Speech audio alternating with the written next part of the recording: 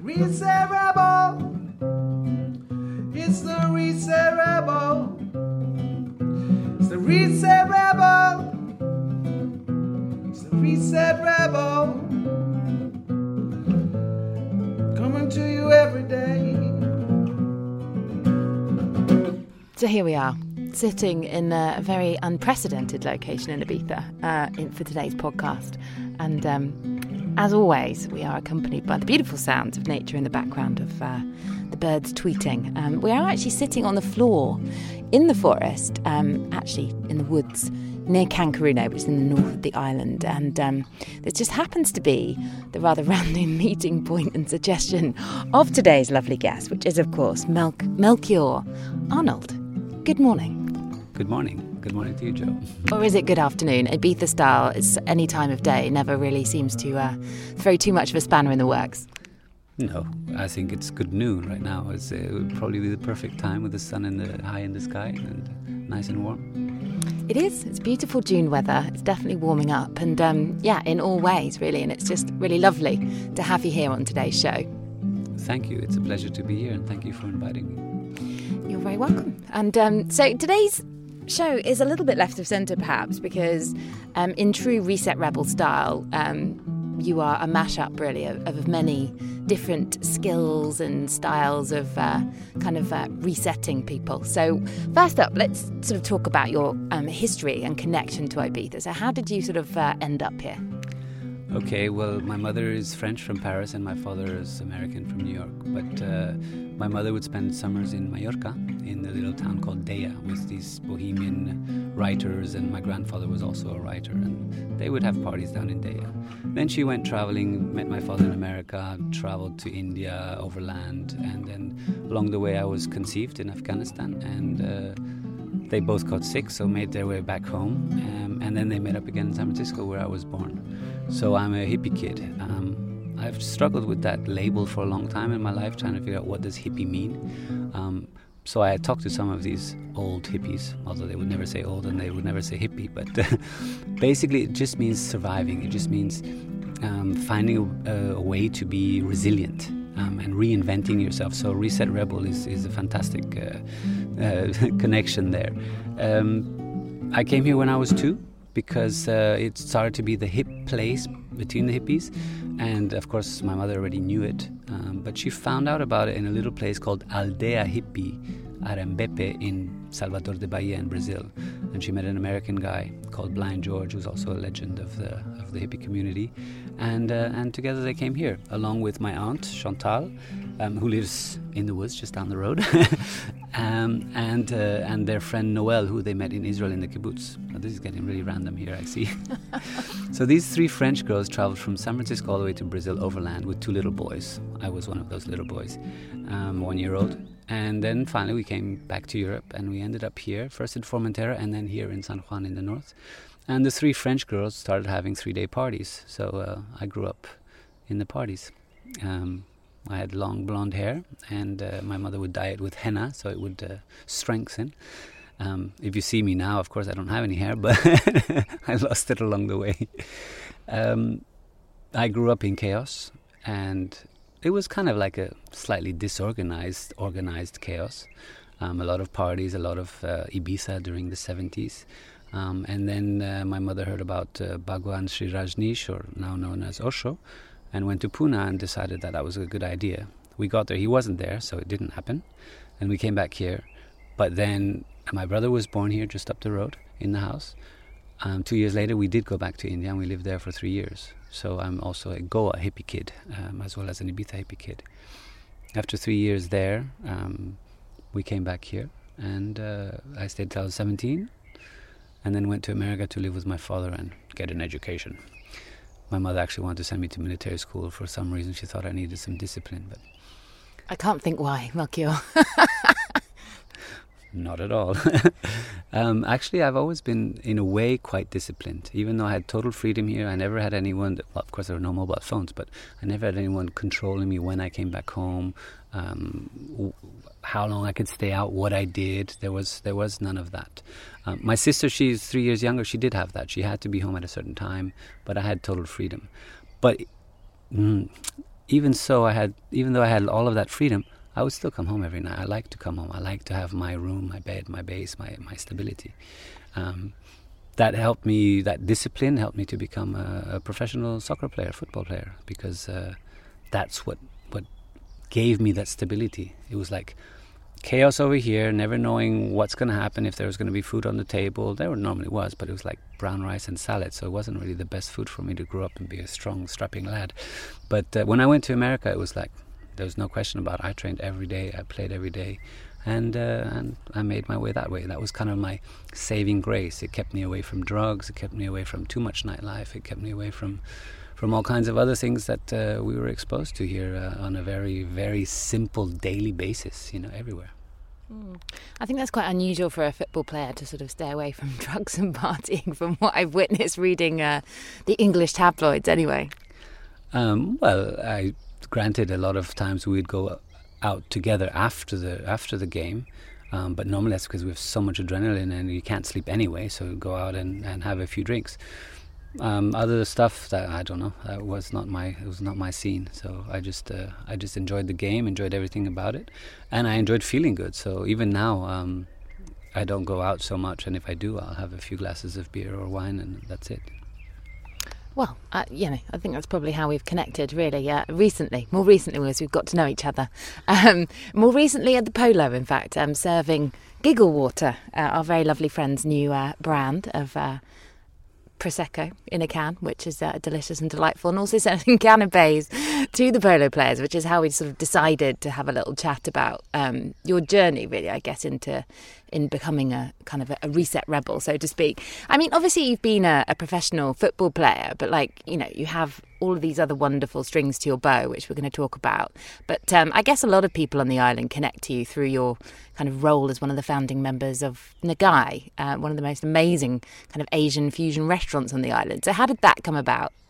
Well, thank you for the amazing part. I enjoy it. I eat there every night, except for Sundays because we're closed. But is that to get over the brown rice and salad regime? It's funny because we have a lot of rice and seaweed, so and I do eat a lot of veggies there. Basically, when Facebook first came out, they had these little top 10 things that your top 10 favorite things, and I just top 10 foods were sushi, Thai and Mexican food. That was kind of like my top 3. And then I realized that ever since I went to San Francisco, I started to go to eat sushi and all-you-can-eat sushi. I also worked as a football coach in South Korea, and I lived in India. So for me, I love Thai food. All of this food, I really enjoy it. So I have a bucket list about 300 odd things on it, and I've done more than 200 of them already. And one of those was to have a restaurant, bar, place where I could, hang out with my friends.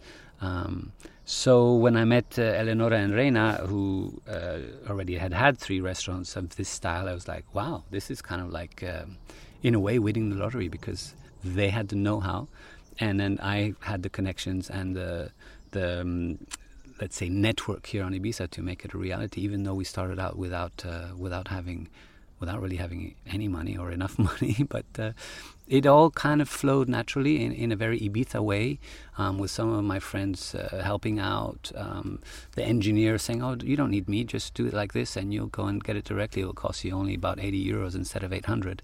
So just little things like that. We did all the painting ourselves, as much of the carpentry work as we could between us. So it was a real team effort. So from going from football or being a traveler alone, because just before opening Nagai, before I met Eleonora, I had spent 3 months traveling through Africa, visiting orphanages and donating footballs for the 2010 World Cup. So I came back in a totally different state. And this was a really good grounding experience. And the problem with Ibiza is to find something to do in the wintertime. In the summer, is kind of trying to find a way to relax and rest and actually go to the beach and disconnect, a reset. But in the winter, it's the opposite. You have to kind of what do I do now? How do I not get bored? How do I not feel isolated? So by having a project that enabled us to stay here the winters, and even so, it's tough with the restaurant in the winter. In November we hardly get any clients, so it's kind of maybe that's not such a great idea. And January and February we always close because we tried to stay open 1 year and it was just a no-go. So. Because everyone just buggers off to the warmer climates. Well, it's not a bad idea. I mean, I also like to go to Goa or to Thailand or to Japan to visit sake breweries in the freezing snow. It's finding a way to live on Ibiza. Somebody asked me, "What is your profession?" And I jokingly said, "My profession is to live on Ibiza." Well, it's kind of like a lifelong career that you have to carve out. And, you know, we were making a joke earlier about being like an adaptogen, but that's basically, you know, you need to be able to kind of fit into a lot of different crevices in lots of different formats to be able to make it work here. And it doesn't matter who you are or what you do. You'll always end up tinkering with a few other little bits on the side to kind of keep the motor churning, so to speak. Well, exactly, because a lot of the things that are your main career in your country, in your place of birth or where you grew up, you come to Ibiza and that doesn't exist here, and it can't exist somehow, you know. So as an ex-football player and as a football coach with diplomas, I came here and was like, I'm going to starve if I keep on doing this, because it's very limited here. And the time it takes to set something up and the lack of commitment and stuff like that is quite large. So in the end, you kind of see, okay, I've got my fishing rod here, and I've got a few hooks on it. So where's the river? Where are the fish? You know, I'm not going to be fishing in the little stream and kind of say, oops, I'm not going to be eating sardines every day, right? You have to find a way to create something. So coming back to Ibiza, I came back in 2009 after a round-the-world trip, basically penniless, and kind of said, scratching my head, and what am I going to do now?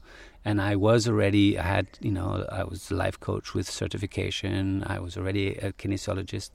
When I last lived in Switzerland, I had been part of a studio doing kinesiology and treatments and chakra balancing and all of that.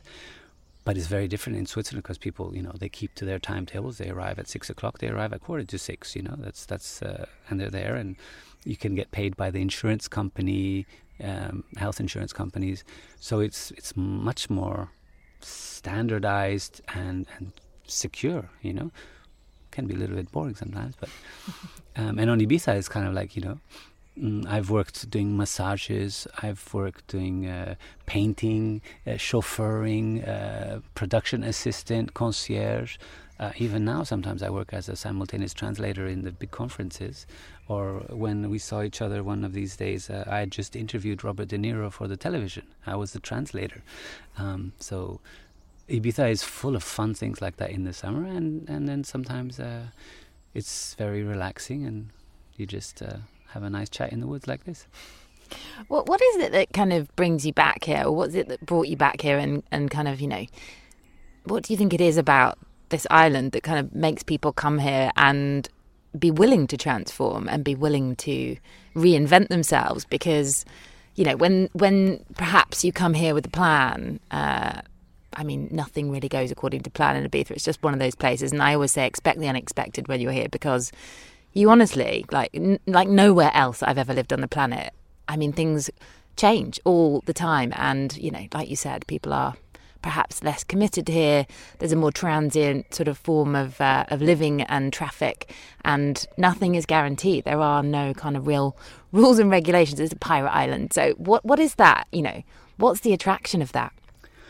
Well, for me, whenever I was anywhere in the world, and I've lived in quite a few countries, it was whenever anything was going to be like really bad, like, excuse me when the shit hits the fan, I always knew deep within me that I could come back to Ibiza and something would happen miraculously. I would make a connection, meet somebody, be offered a job, or just get an idea, and it would just go and for me, this island, it has a certain alchemical quality to it.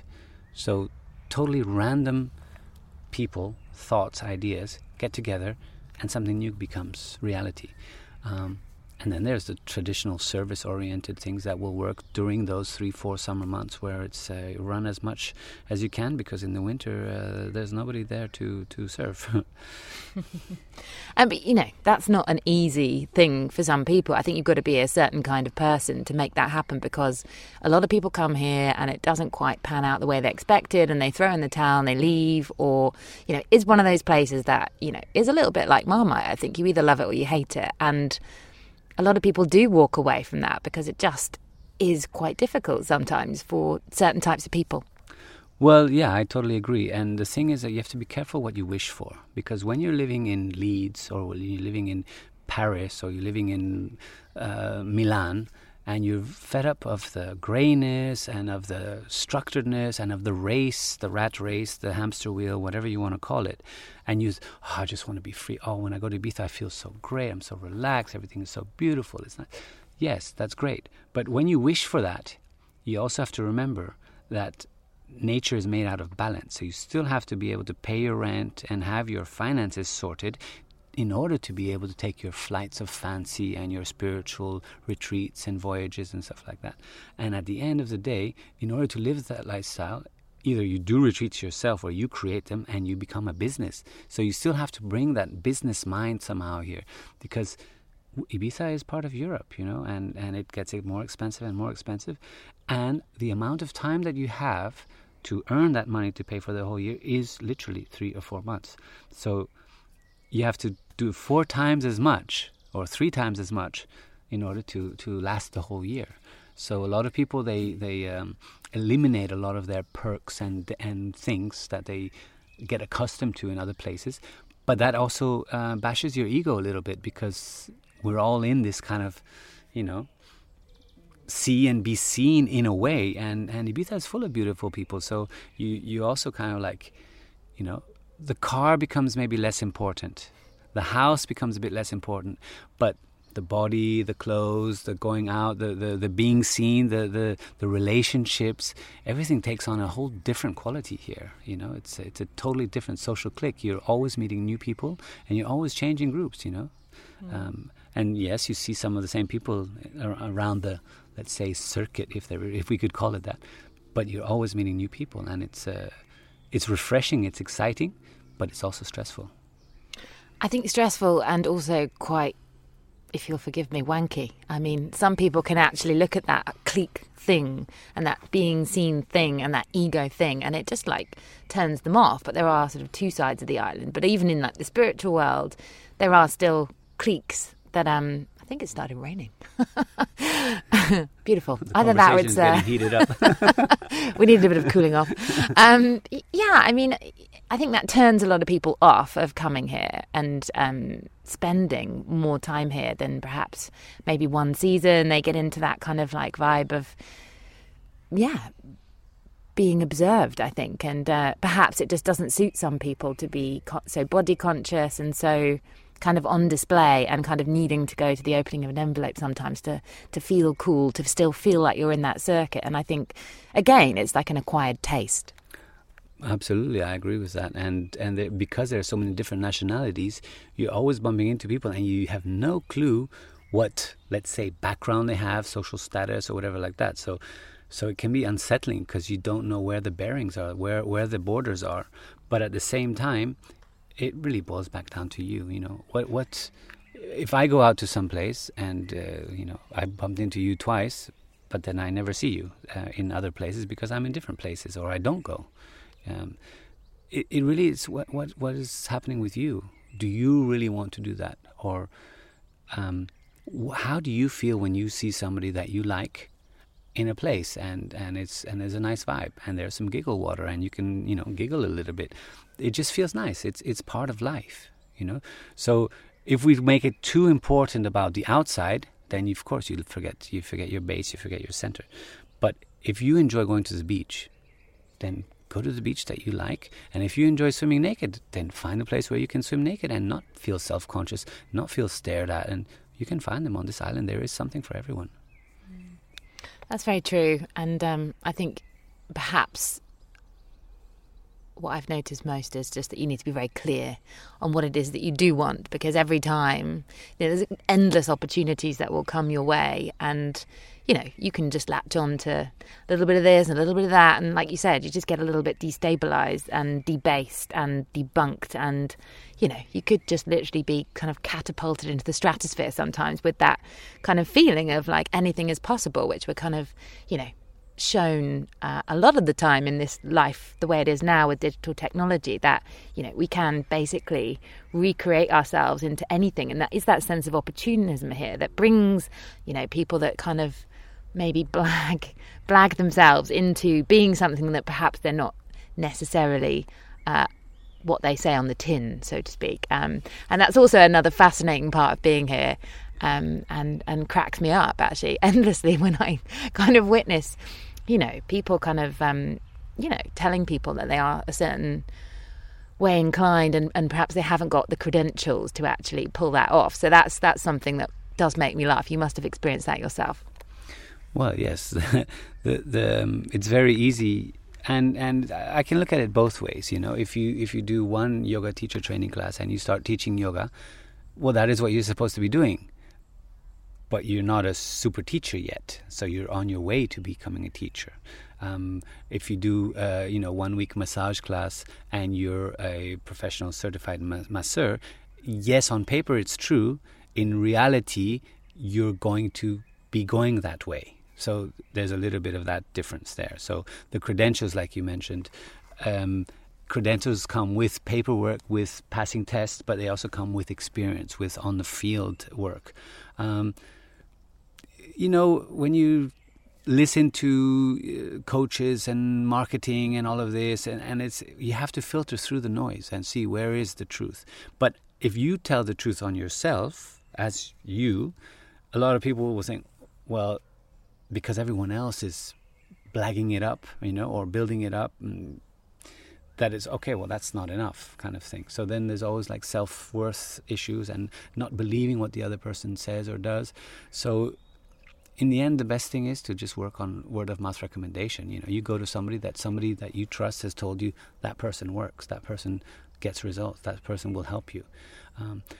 Another thing that you were saying before is you can be catapulted out into the stratosphere. But here on Ibiza, as in other places, there is the spiritual line, and wherever there's a lot of light, right next to it, there's a lot of dark. Okay? And when you open yourself up with rituals, with medicine, plant medicine, and all that stuff, you open up the doors to other energies as well.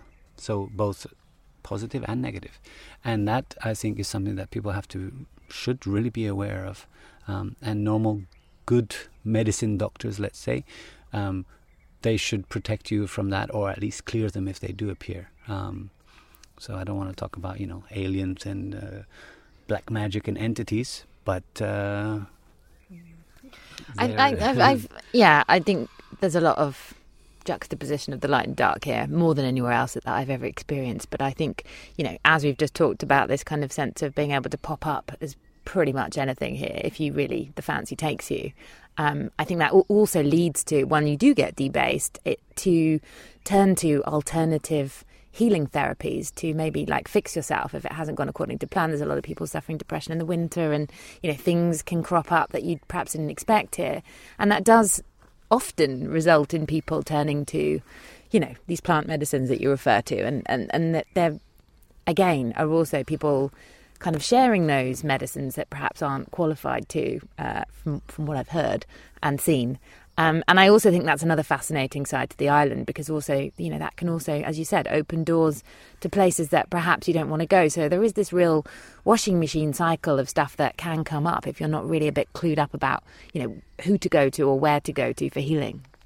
Absolutely. I don't know about qualifications about medicine and stuff like that, because honestly, for me, it's something that I respect, and I let people do it.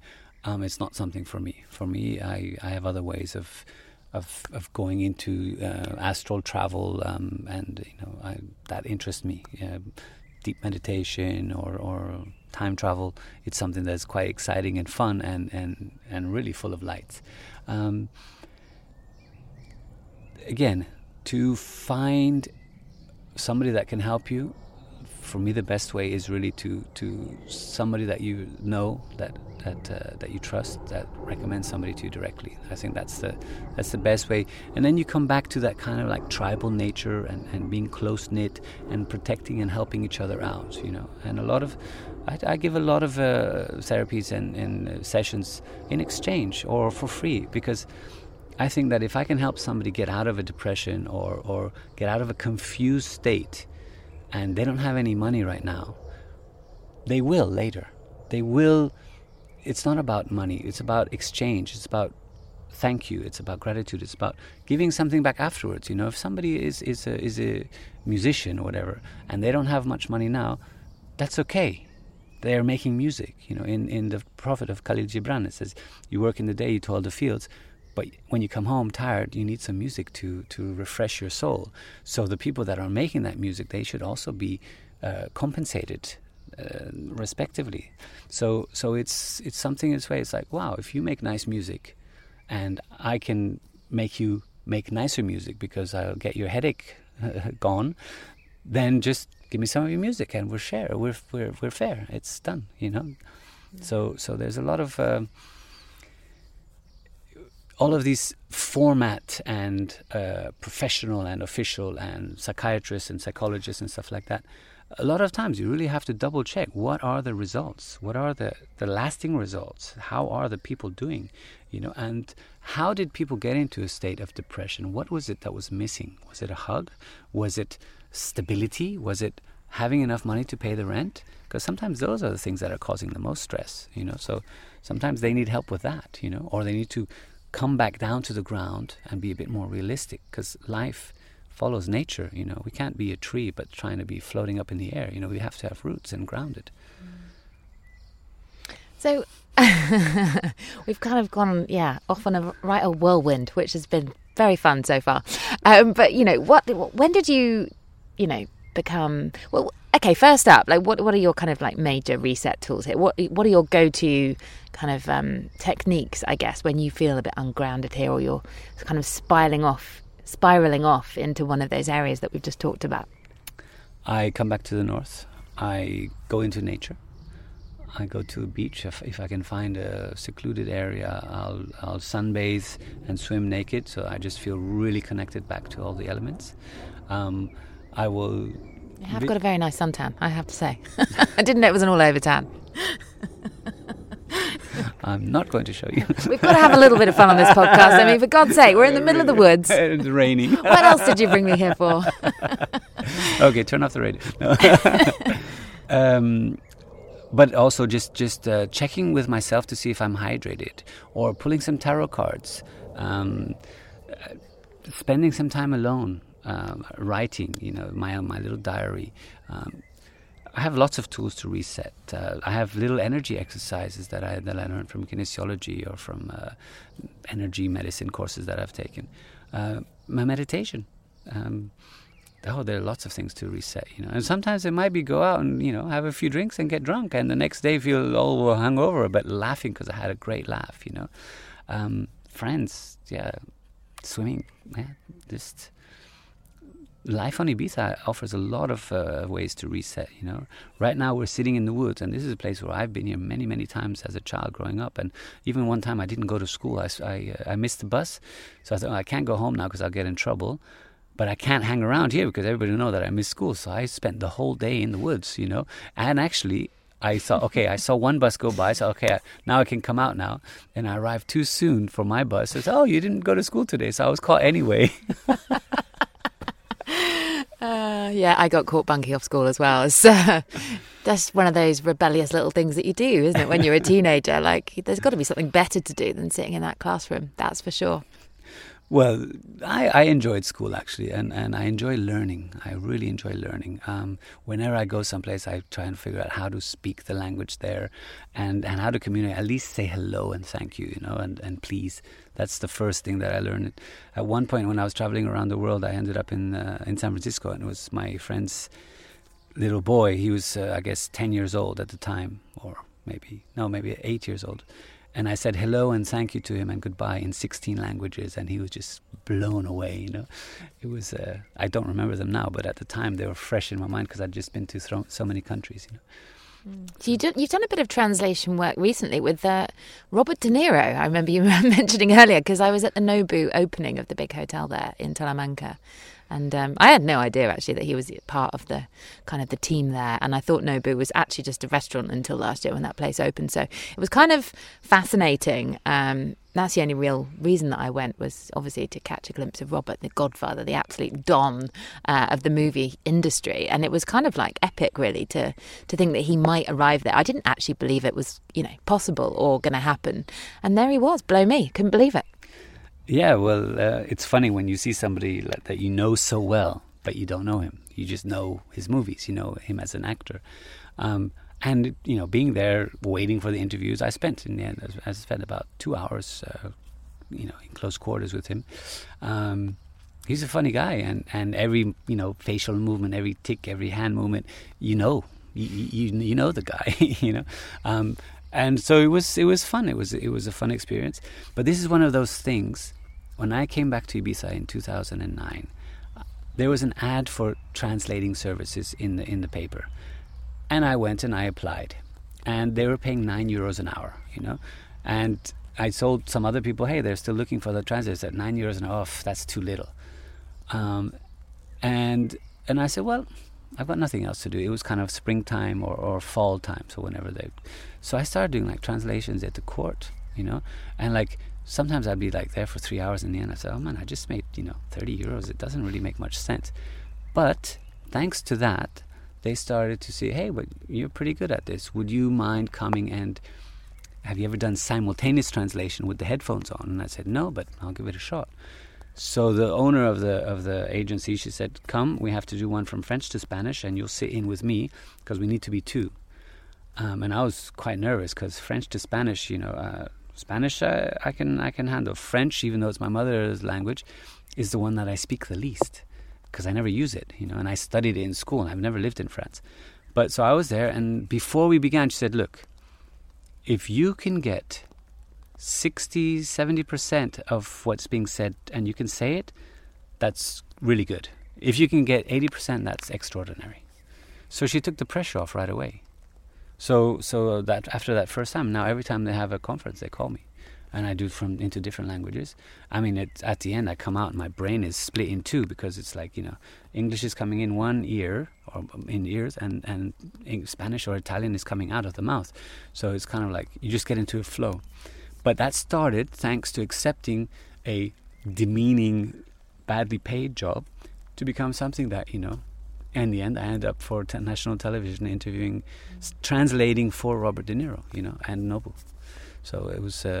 It's something that on Ibiza a lot of times I do something just for the heck of it. I learned in a coaching school to somehow say yes more than no in my life, and that opens a lot of doors, because when you say no, you keep what you've got, but when you say yes, somehow it opens it to possibility. And sometimes it can be wrong, sometimes it can be, but you've learned it and you haven't left that what would have happened if I had said yes. So it doesn't mean I say yes to everything, but it stop looking. It's not what I've heard. I mean, I really love that that speech by Steve Jobs, actually, and just listening to what you were saying there always reminds me, and I, you know, it just comes up for me a lot about how you can't kind of see how the dots are going to join up looking forward. And obviously, like you just said, when you say yes to something, you've absolutely no idea where it's going to lead you. And in your head, perhaps it's going nowhere. And it's like, why the hell am I doing this? But, you know, obviously when you look back and you can see all of those wonderful little connections and little pieces that, you know, bring you into a place where you just absolutely had no expectation or anticipation of those things that could be even possible. And I think that's a beautiful thing when he was saying about doing the typography course, and he had no idea why he was doing it, but of course then he invented the Macintosh with all these amazing different fonts, and you know, that is amazing the way life can do that. But I think Ibiza is definitely one of those places where you can be plunged into doing something you really had no idea that you were any good at or could ever end up doing in a month of Sundays. Well, I think Ibiza is, as you say, a reset rebel land, but it is totally a place of constant renewal and renovation and reinvention. And that is also one of the keys to life. You know, I think that humankind was not made to work in a factory or in an office. I think before, everyone sort of like did what their gremium was, no? The smiths or the whatever, the jewelers had their street. You know, you kind of like would do the same thing. The sailors. So everyone was kind of like, in a way, their own boss, you know. And I think that's kind of what should happen in a way, or at least every community should have all of their needs catered for. So if you come into a town and there are 3 pharmacies, well, you're not going to open a 4th pharmacy, but you might open a health food store, you know. So just kind of like seeing what's missing. And on Ibiza, it's one thing that there are a lot of things missing here, and then there are some things that will never work here. So it's kind of to surf that and see how that can happen. It's exciting. I think Ibiza keeps people young. I think it does, because you're always on your little tippy toes, pirouetting around in circles, never knowing what's coming next. So yeah, you have to stay young at heart and young in your optimistic outlook, I think, to regain those opportunities as they pop up and actually notice that they're there as well. And I don't think you can do that when your mindset prematurely ages in a way that, can happen when you get a little bit set in your ways and you're kind of a little bit too much in a rhythm of life, as you can be more in other countries where you're office jobbing or doing the more kind of traditional roles. I think that just doesn't necessarily happen here quite so easily, because as we've just discussed, all these wonderful things can come your way. So obviously you're we know you as the face of Nagai and someone that obviously works there. That's how I've met you. But like you do some other wonderful healing techniques and therapies. So I'd love to hear a little bit more about those before we get rained on anymore, because literally we're being pelted here, as you might be able to hear on the microphone. I have no idea, but we are actually seriously taking one for the team, so to speak. Well, I was my mother's an astrologer and a tarot card reader. As well as a belly dancer. So she's a hippie. She's been an artist her whole life. My grandmother is a theatre actress in Paris, from Corsica, and my grandfather was a writer. My father, he was a musician, a teacher of comparative religion, an artist. Now he grows medical marijuana in Northern California. So I am a product of my parents, I must say, and of the society. So when I was 14, I got my first numerology book, for example, and my tarot cards, my animal cards. I think we might have to stop this. Huh? To take a little reset. It's absolutely pissing down. So here we are, sheltered under a little porch, just round the back of where we were previously sitting, squatting in nature. But we are, just standing here on the concrete, and it's good to be back. It's good to be back, even though it is a bit cold and we're both shivering after that rainstorm. But we've had some lovely hot rooibos tea, and I'm feeling a little bit warmer than before. So that's all good. And we were talking about your parents, I believe, before we were rudely interrupted by Mother Nature. Well, never rudely interrupted by Mother Nature, but funnily interrupted. So running through the woods with a shawl over our heads in the pouring rain is quite fun. All the better to see you with. Yes. Where's the wolf? So I think we were talking about parents. So anyway, they're hippies, and that's how I grew up. But the main thing is that I grew up with a strong connection to esoteric. When I was in India, I started reading comic books. I learned all about Indian religion, mythology, history. So all of the gods and goddesses like Ganesha or Shiva or Krishna, I know them really well. They're second nature almost. And the first book that I got on numerology, I was 14. And then after that, I got The Prophet by Khalil Gibran. And then I got the I Ching to carry with me. So I had these like little guides, life guides, or just have fun doing them. So then I studied a few different types of numerology, and I used to do the whole big chart, 20 pages with your second name and your birth name and then your married name and all of this stuff. And then I did a course with a medium in southern Italy, southern Switzerland, on the border with Italy, on the lake. And she had channeled, and it was, some Kabbalistic birth numerology, just anagraphic numerology, she calls it. And there's some writing in it and just all different stuff. And it's just the birth date. And there's so much information that I don't even need to do any calculations anymore. I just do it right away. So it's totally integrated. And I've been doing that for about 10 years now. 11 maybe. 2006 I started. Yeah, almost 12. And that's a lot of fun. So all I need is you to write down your birth date on a piece of paper, and then I can just cull lots of information from it. And then sometimes I use tarot cards too. So I made some tarot cards with showing how to explain the island a bit more. That's on one side. That's kind of just having fun, just kind of see what comes out. I wanted to ask you before we continue because I remember discussing this with you at the Polo after a couple of giggle waters, about, and I hadn't noticed it until somebody pointed it out about this like 111 business. Like when I pick up my phone and I'm doing something maybe for this podcast because this is a charity thing, and it was kind of like it's happened more, maybe because I've become more aware of it, but like, what is that sort of sacred numerology, that consistency, that kind of like timing thing that kind of brings you into a kind of like moment of now, when you kind of see that? Is that anything specific? Is that a load of nonsense? I mean, people kind of talk about that, it's a sign from the angels and that kind of stuff, or is that just Ibiza chit chat? It's not only Ibiza chit-chat, you can find it everywhere. I mean, if you look up numbers or numerology or synchronicity on the web, you'll find tons and tons of stuff. I like to think of it a bit of both, okay? So we're so connected to our phones and digital that we're always looking at it. If it were just analog watches, we wouldn't even notice it that much because, unless it's like exactly at, 10 to 2 or something like that, you wouldn't really look at it, or 10 past 10, kind of those kind of... You wouldn't, it's exactly 6 on the dot. You get the bells for that from the churches. But now, because we're so digital, you get, 14:14, 12:12, 12:21. But you have, these sequences, they're quite frequent during the day. But that said, when you haven't been looking at your watch or your phone for a while, and you pick it up and it's 22:22 on the 22nd of April, then that feels magical. Because you haven't been waiting for it to happen. You just pick it up and it's, oh, wow. So I was flying to Amsterdam to do a 5-day alchemy course and pendulum thing just in April. And I was at the airport and I said, okay, let me check the time. When am I boarding? And I look at it and it was 18:18 on the 18th of April. So, that feels really cool. So you kind of feel like a little sparkle of magic have landed on your shoulders and you're in synchronicity with nature and you're on the right path. So I say, okay, I'm in flow. If I pick it up and it says 18:17, it's like, I'm slightly off. Maybe I'm a bit dehydrated. I should drink some water.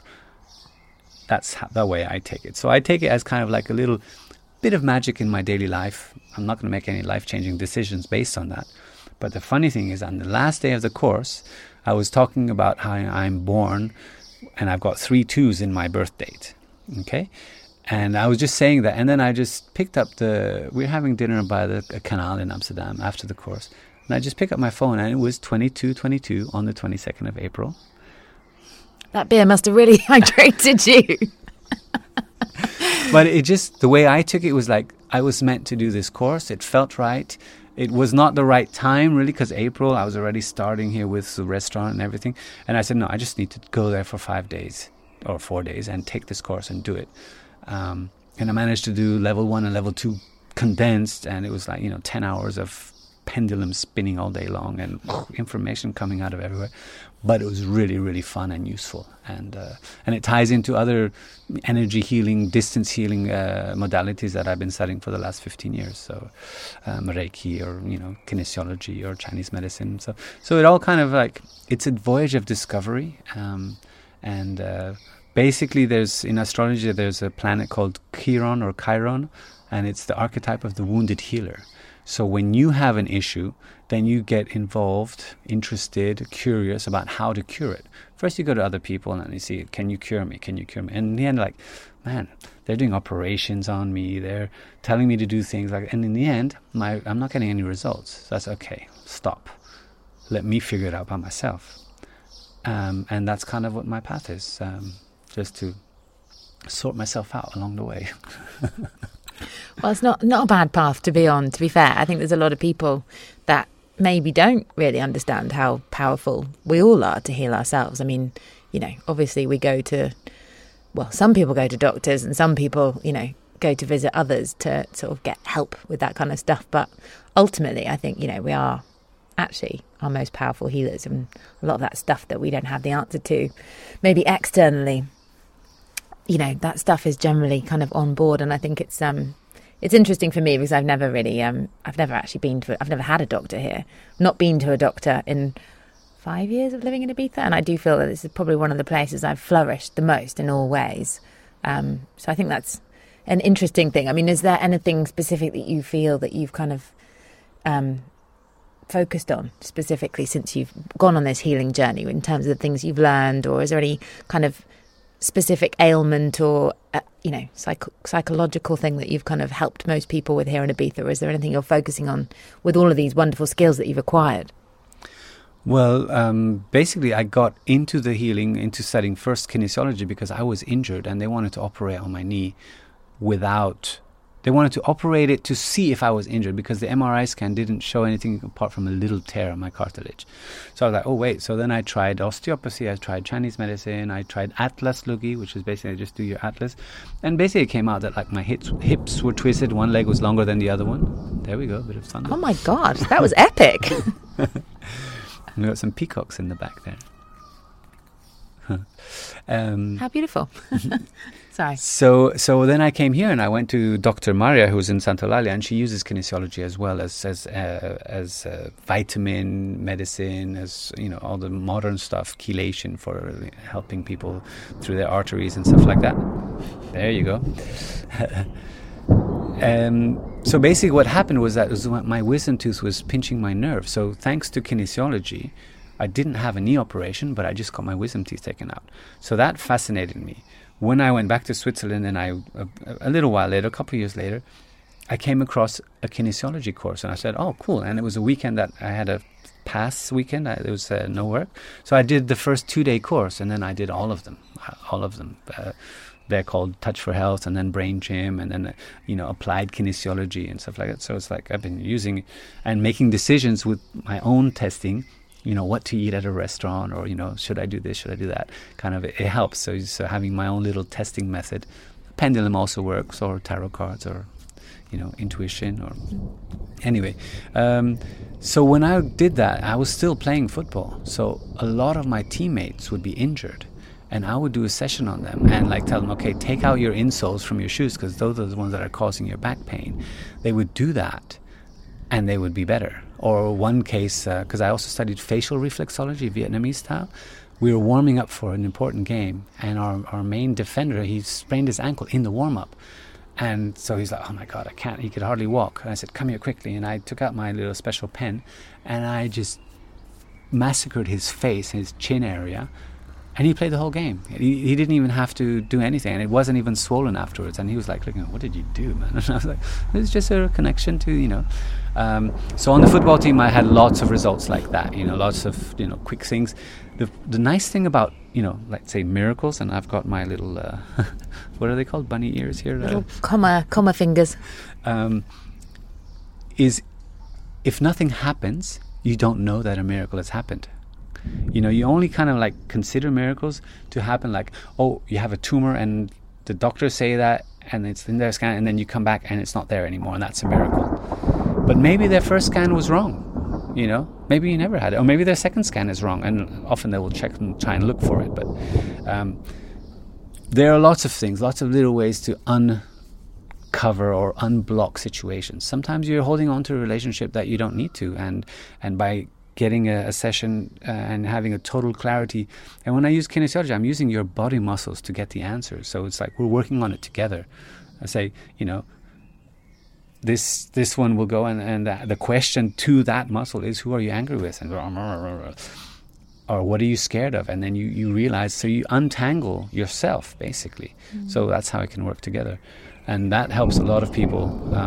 And I only work through word of mouth. I never put any advertising or anything like that. It's just word of mouth. So sometimes I have no clients, and then all of a sudden I've got 10, and I'm running around from one place to the other, treating people or having them come to me. I'm not I don't know how to say it. I kind of feel like I'm playing with alchemy a little bit, playing with magic, and having fun with it. And I think, well, why not give it a shot? It's maybe we can cure it together. It's never going to be me or the doctor. It's going to be you healing yourself.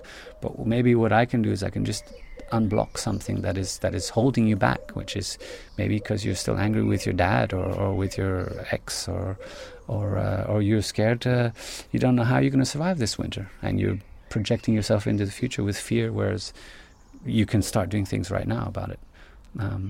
I've had my own moments of total stress like this where palpitations, what am I going to do?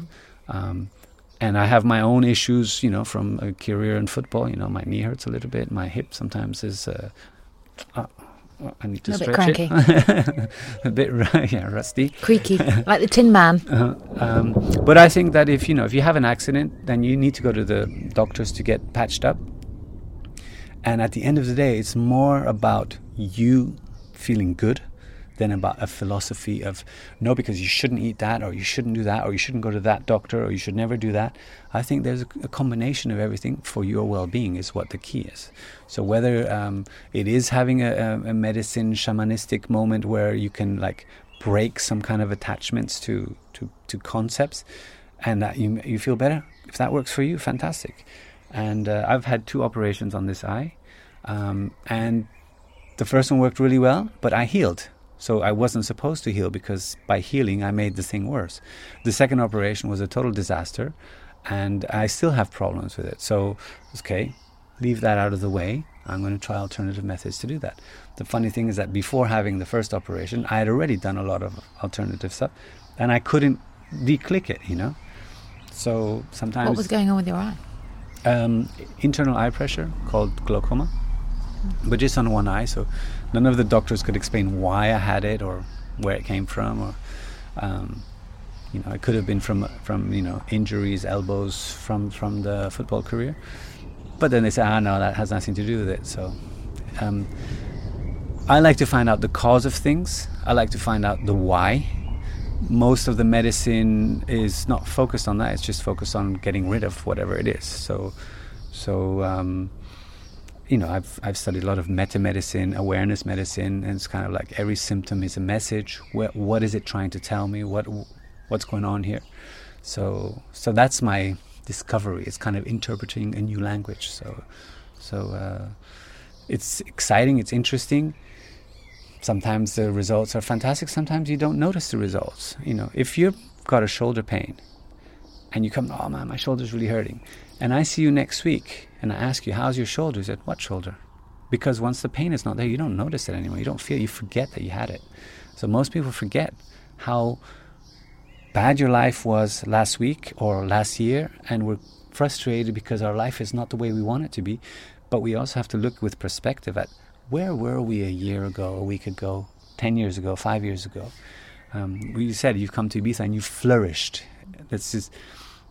But at previous time, perhaps you were more successful economically or in status or whatever. But right now, you have got glowing skin, you look beautiful and healthy, and, you don't look almost 50, so... I'd say a very rude word right now if it went on air, so to speak. You look great for 90, actually. I was just thinking that as well. Thank you. That Zimmer frame parked round the corner. All that kinesiology is working out rather well for you. My lithium battery little cart there. We could just have a right old mudslinging match right now, couldn't we?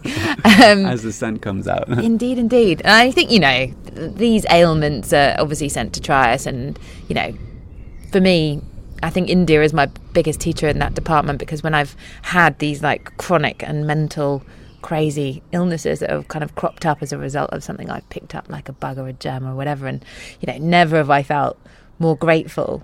Obviously at the time I'm like wailing in bed and shaking, and I've been to hospitals and been on drips, and some really nasty things have taken hold of me, and at the time you just feel like, why me, blah blah blah blah blah, all of that stuff that goes on in your head. But in the aftermath, I mean, Christ, I'll never forget after one of the really nasty ones, and just that gratefulness for being so unbelievably healthy that most of us wander around with all this crap in our head, like wondering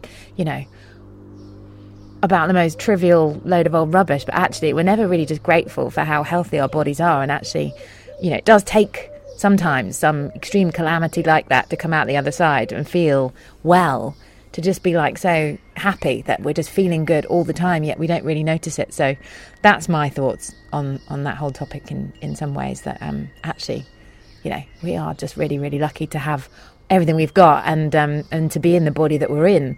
And, most of us, particularly women, wandering around, moaning and complaining about how fat we are or how ugly we are, or comparing and contrasting, and actually, what we've got right now is never going to be as good as it is right now. We're going to be older and saggier and more south tomorrow. And actually, you just need to just love what you've got all day long in every given moment. That's Anyway, that's my little rant for today. It's been really lovely to talk to you. Maybe we should wrap it up there potentially, but it's been lovely to have you on the show. And I guess, is there a place where people can come and find out more about you other than just eating beautiful sushi and drinking fabulous cocktails and looking rather spectacular sitting at your wonderful bar? I guess I don't have a website. No, I don't know what to put on the website, to be honest. I don't know how to explain what I do. Maybe you can help me with that. Maybe I will. Normally people just get my phone number from somebody that has had a treatment with me, or ask me directly at the restaurant, or sometimes I am found at some beach or some cafe or at some event by serendipitous just luck. Sometimes I am at the Azzaro Spirit Festival or the I don't even know what they call it. Is it the Spirit Festival? Yeah, I'm around in different places, but I'm thinking about starting a website, but I haven't done it yet. Interesting. Well, that's kind of, it's the best way to grow organically on these. I call it exploding all over the island. When someone comes here and throws this whacking great big idea or new business concept or, new healing, therapy or whatever it is and splashes it around here, there and everywhere. And those things never last. And word of mouth and organic kind of, acknowledgement is definitely the way forward. So that's great. But there is also this modern technology thing that's definitely lacking somewhere in that department. So anyway, people can obviously email us on justthegoodnewsplease@gmail.com. And this is a sort of like a charity podcast, and it is all about the spirit of giving back to Ibiza and the island that's obviously supported us and nurtured us and nourished us as well. So is there something, perhaps one of these treatments that you might like to, as all of our previous interviewees that I possibly haven't mentioned to you yet, would like to potentially sort of throw out there for someone that maybe can't usually, you've said that you do treatments already for free for people that maybe can't afford them, so I don't know if maybe that might be something that we could potentially throw into the pot. I shall leave that to you to decide. Absolutely. You can give 3 free treatments to anybody that you like. Wonderful. That's very, very kind of you. People could get in touch and check out the resetrebel.com website, where we have lots of other wonderful gifts and things to give away. Then I shall add your wonderful offering into the mix. And it's been an absolute pleasure to hear all of your wonderful story and your childhood and be taken into the forest. Thank you. It's been and rained on. It's been a pleasure dragging you through my past and the woods. And thank you for having me on the show.